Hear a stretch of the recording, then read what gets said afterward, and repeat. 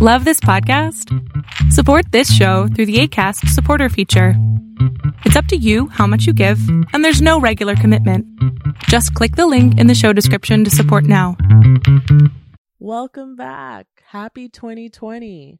I know it's February, but I'm still wishing everyone a happy 2020. Thanks for listening to another season of Burnout, a podcast featuring short conversations about creative sustainability with working artists from Toronto and beyond. I'm your host, Anupa Mystery. Some still don't know what to do. Some still don't know what to do. Some still don't know what to do.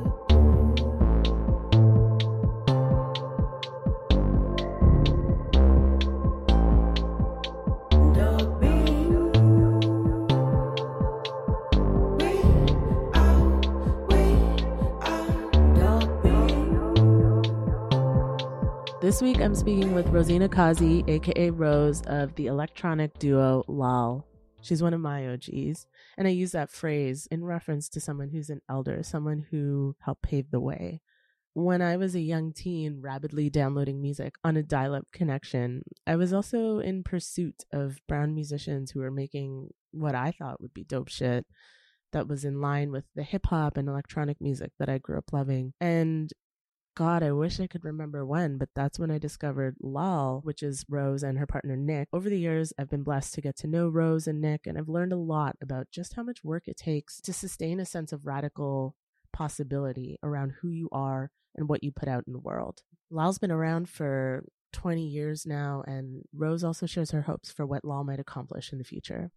What did you think Lal was going to be when you first formed? I think at that time, because I was pretty insecure, like music was also a way to get attention in some way. So I really wanted to be, because I was also like a big pop head too. I wanted to be massive, right? But it was like delusional.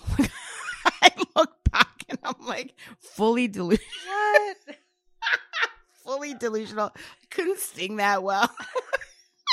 Like there was a vibe, but I never really wanted those things. You have to really want to be a star. Yes. You wanted to make music. I want to make music. There's a difference. There's a difference. If you're doing music because you want to be famous, you want to catch a check, that's up to you. Then you're going to roll a different way than if you're making music to heal. So my name is Rosina Kazi.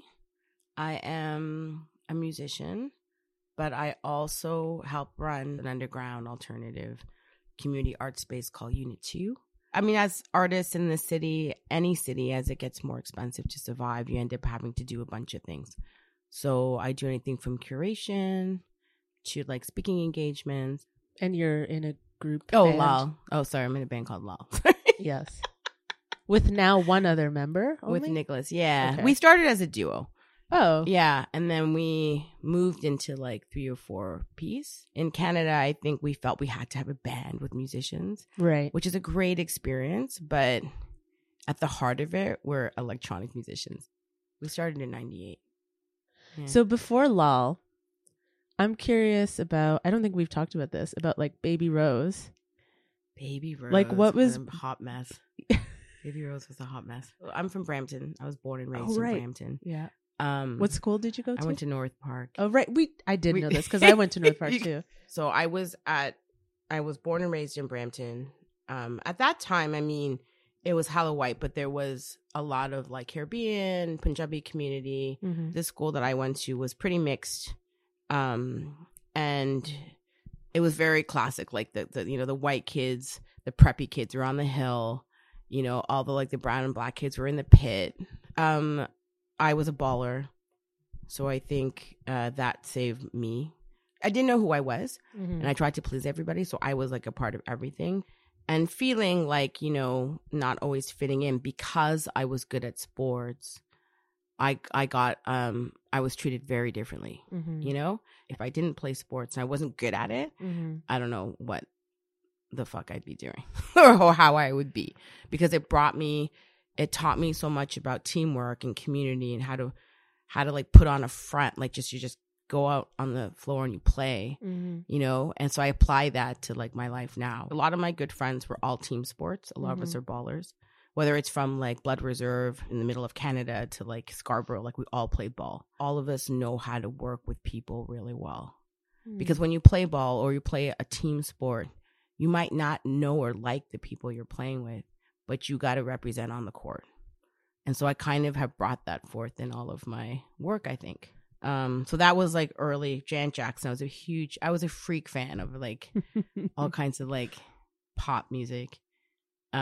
She was like the first reflection, I think, for me of a woman of color who was bigger, who could dance, who was political. So I just like immediately just became a freak fan. You're a safe person to explore this idea with. I felt comforted growing up around a lot of brown and black kids.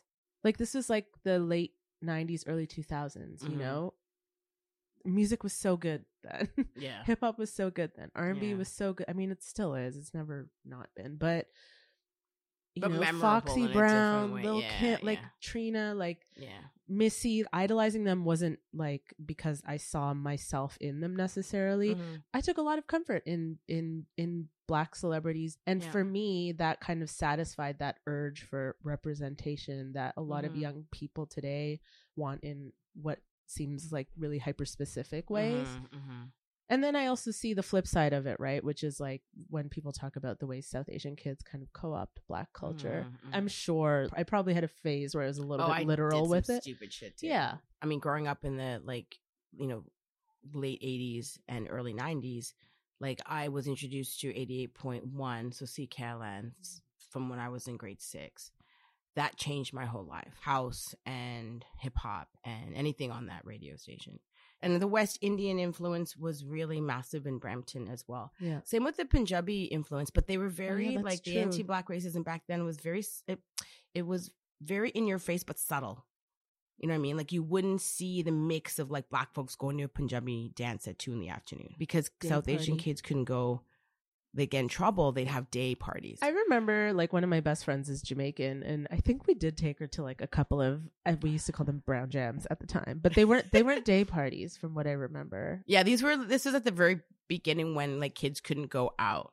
My crew was very mixed, but I had a lot of West Indian friends, and we would go to like Trini friends, and we'd go to fetes like in Scarborough, completely mixed because of the culture of Trinidad or the West Indies, you know.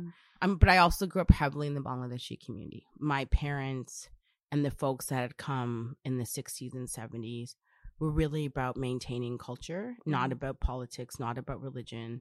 And they started an association. So half my time was spent up until I was probably like 12, like dancing or singing Bengali music and being dragged to Bengal. Like I've played in every high school in this city because that's where they would have their shows, you know? Yeah.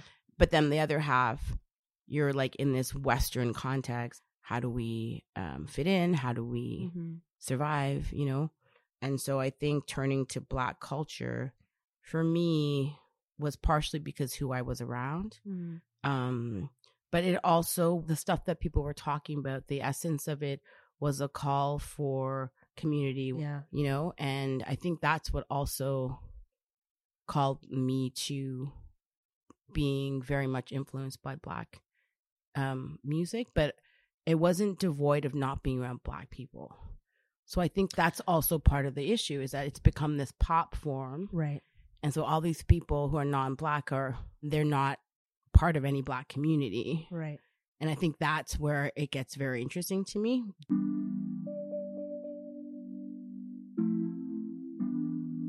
I have good news. Burnout is going bi-weekly. So if you haven't subscribed to the show already, please do so via your favorite podcasting platform. And while you're there, don't forget to leave a review or a rating. It really helps people find the show.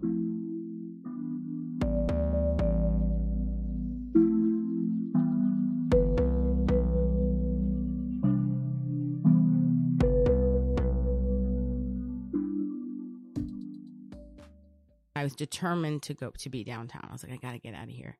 And so I asked for a transfer from the HMV Brampton to the downtown. And I was lucky. I got it in the basement. Amazing. Yeah. And so it was in the basement. For folks who don't know, it was like it's basically was like the black music floor. This HMV was at Yonge and Dundas. Yeah. It's not. I think there's a Chipotle marijuana now. store now or Oh, something. okay. And then from that, because of the store, we had access to like techno house, play the records up the street. Like we Mhm. just were able to tap into like every scene. And then I met Nick there as well. And you know Tyrone, his DJ crew was like spinning everywhere. Like I was volunteering for everybody. And then I was buying independent music. I worked at Tommy Boy for a second. What? Yeah. So then I got introduced to what was happening in the States with Tommy Boy. They were quite big. They were Mhm. super big. And it was all like white men at the top, Black and Latino, or like, you know, folks at the bottom. Women were all secretaries or assistants. Like it was very weird to step into that and be very sensitive to that. Mhm. Half a year later, they let me go, which was fantastic because then I was like, fuck this, I'm doing music. Mhm. And Nick and I actually had been dating at that time. And then that's when we kind of started to work on music. And was there always a kind of spirit of consciousness to your music early on? Yeah. I think because of my Bengali roots, like Bengalis, at least my family, were hella political or engaged in philosophy, politics, to also art. Right. I don't know. There's just something about me that just gives, and the people that I roll with, that we actually deeply care about issues, and especially if they're impacting our communities. Mhm. And that was always there. So our first album, Corners, What year was that? that was like in 2000, I think. Okay. We're actually gonna do Wavelength have asked us to because it's a 20th year of Corners, so we're gonna redo it and present it in February. Yeah, which is kind of cool. That's so cool. And Corners was very much about observing what was happening around us, you know. And we lived at like the corner of like Jarvis and Gerard, I think, or somewhere in that hood. What was happening? I mean, it hasn't really changed that much, but like Yeah. a lot of sex work, like, you know, a lot of poverty, mixed in also with like, you know, people who are like partying or money. How was Corners received? Do you remember? It did really well. We were really influenced by what was happening in the UK and New York. Yeah. And we got a really good response because all the stuff that you're seeing now, people wearing, you know, the traditional outfits, using their language, using cultural rhythms. We did this in the 90s Right. in Toronto. You did it in the 90s in Toronto, and it was part of, as you said, this thing that was happening in the UK. Like Asian Underground was Yes. popping, like Yeah. Massive Attack, Tricky, Yeah. all that stuff was popping. Everything was, you know, word of mouth or like a flyer or campus radio. And because we were tapped in, because I also worked in the industry, it gave me a lot of tools, gave us a lot of tools on an independent level. Like I finally feel like the music industry is ready for us because so many of us have been doing this for years, but the industry was still stuck. I was lucky because Nick, he was always sort of quiet, very introspective, and always pulled me in to be like, don't do that. Like in terms of if I was trying to, you know, rap or something. I'm like, he'd be like, nope. I'm like, okay. And now that we're in 25 years together, I think the reason why we've survived for so long is because we think outside the box. We make good work, but also because we don't have a lot of ambition. We're not that ambitious. We're like, we just want to do good work and be around good people and hopefully get paid to do that. Yeah. And that's what I mean. Like I was definitely in that world of being a workaholic, you know, doing everything for the band. We opened Unit 2 because I basically burnt out. When did you open Unit 2? Like 12 years ago. Oh, okay. So 12 years ago, even though we were putting out music, we've always divided our time between like supporting community and making music, but then we really focused on building Unit 2. My mother passed in 2010, and when she passed, like I realized that I had spent so much time trying to make it into this fucking scene that I didn't spend enough time with her. And that hit me like a ton of bricks. And so I made a very conscious decision to really focus on community and support emerging, but also just for myself. I was like, I need to be around positive shit. I can't do this industry shit anymore. So we started running Unit 2, and now I'm at a point where I'm like, oh, I went too far now. Like, I've given a lot to community for 25 years. Now it's time to really focus on ourselves as musicians. So that's kind of what we're shifting into. At heart, Nick and I are music lovers. Like, we love music. It is what fuels us. So there was never a question of we're going to stop. There were definitely moments of like, what the fuck are we doing? But I think because we're not, again, capitalists or trying to make it in a capitalist sort of framework, and we're around really good people and community that, yeah, we didn't need to do that. I started working at the women's bookstore at one point. That changed my life, and it also brought me closer to sort of then doing more political work and then coming out. Like, that really helped me understand who and what I was. Why the bookstore? I think because they had known me as a musician. That's how I got the job. Amazing. Like, at that time, it was like all women of color. There were some trans folks, very political, like hard stance on Palestine, like hard stance on all kinds of things.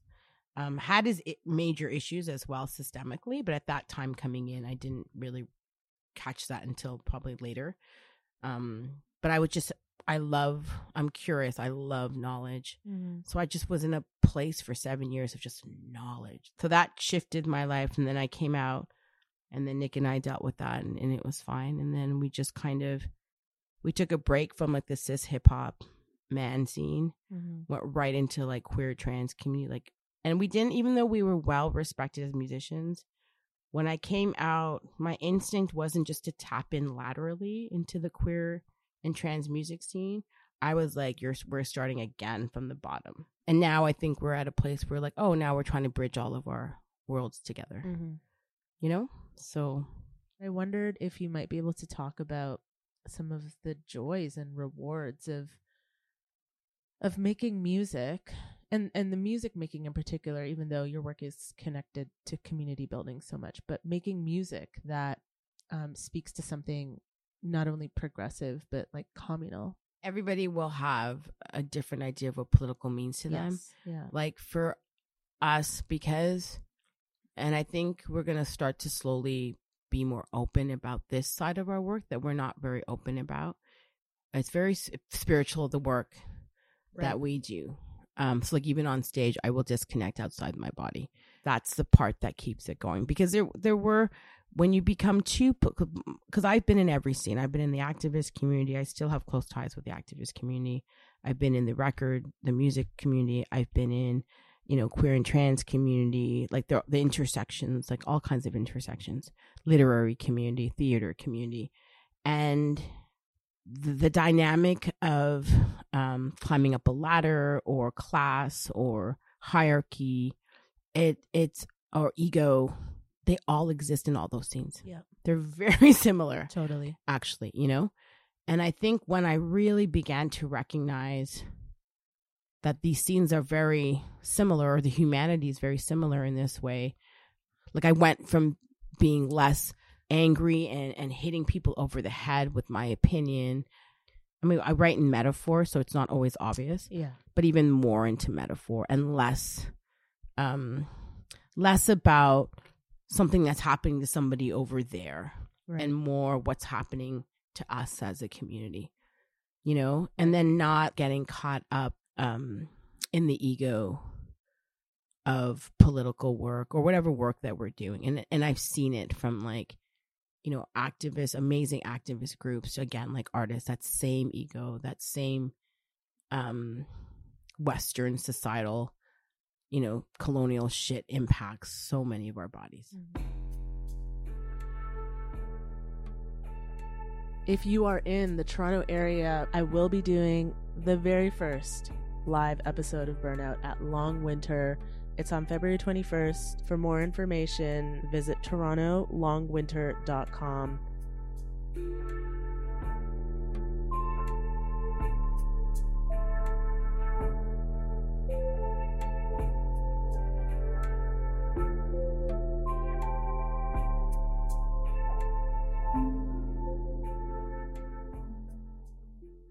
my parents, like sort of what we do at Unit 2, it's exactly the same thing that they did. Like they would have parties, everyone would hang out, men would play cards, whatever. Yeah. 12 o'clock at night, they'd all start jamming downstairs. Yeah. Till 4 o'clock in the morning, they'd invite different artists to come and play. So I'm just doing the same thing that my family did, but in a new way. Mm-hmm. Instead of taking down these big institutions or these being part of these big things, how do we create the small? How do you present another choice? How do you present another choice? And this has been happening for thousands of years. There's always been, but that choice is never celebrated, or nor is it talked about openly. But I'm seeing more people running stuff out of their houses now, like, you know, creating like alternative spaces that aren't necessarily like another rental space that they have. Like, Right. so I think that's always existed, you know, but as economy gets tougher and people have a harder time, we have to do that. Yeah. And certain communities have always been doing that. Like, I feel like immigrant, racialized communities, indigenous communities have always had this other thing happening, you know, always.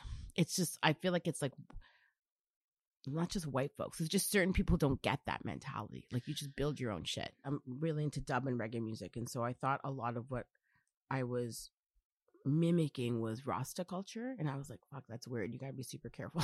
Like, what's happening?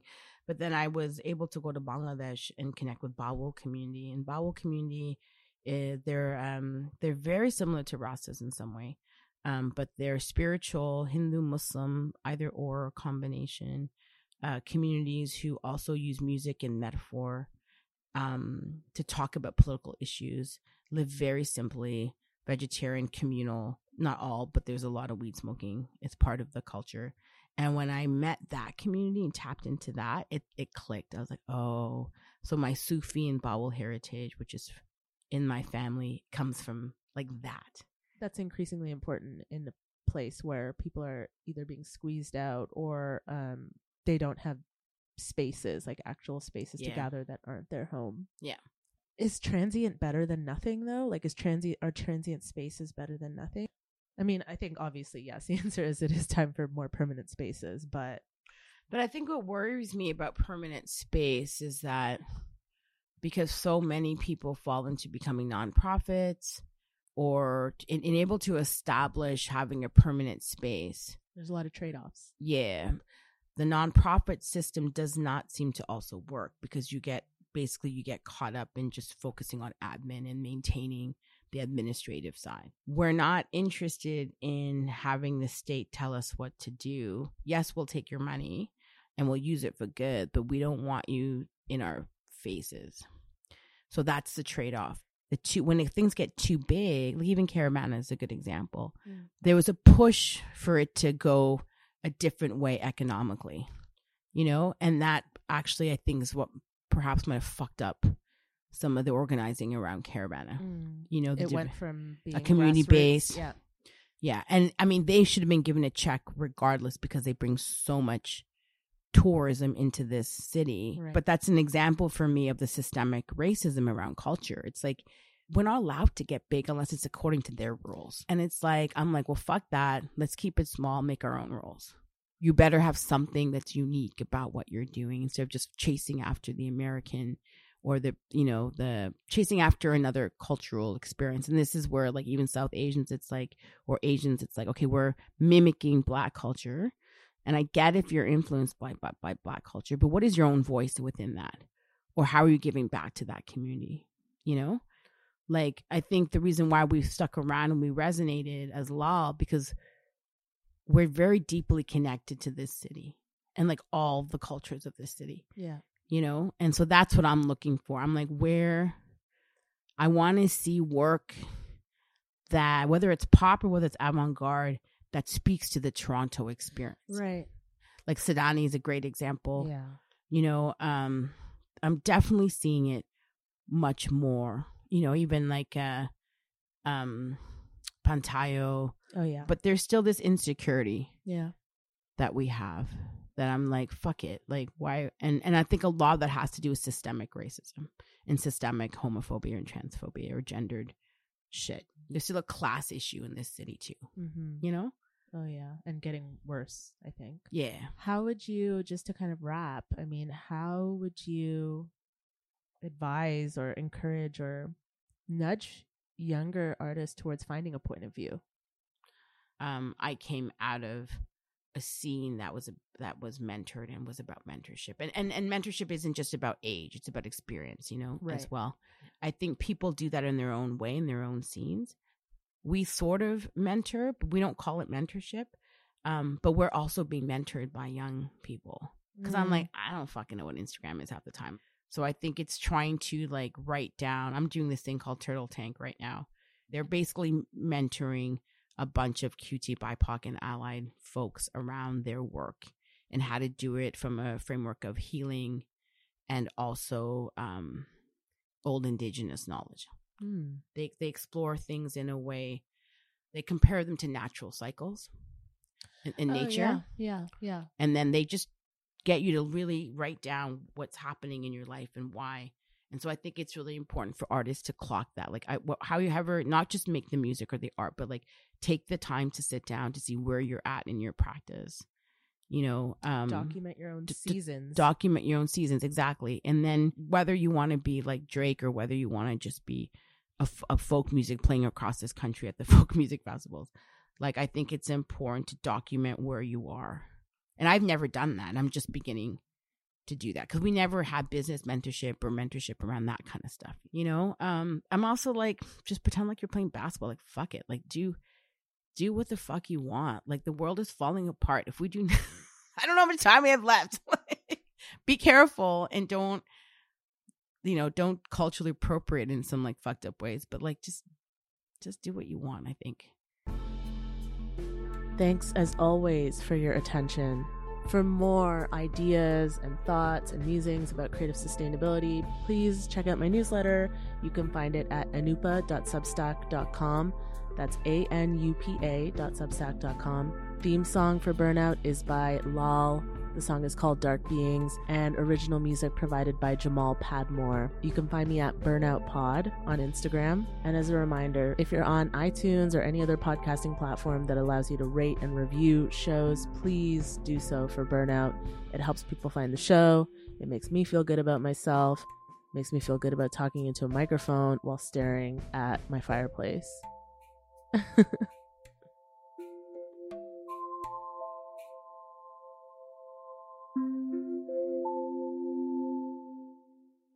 This episode of Burnout is supported by Factor and Canada's private radio broadcasters. If you have a music-related project, visit factor.ca to learn more about their programs.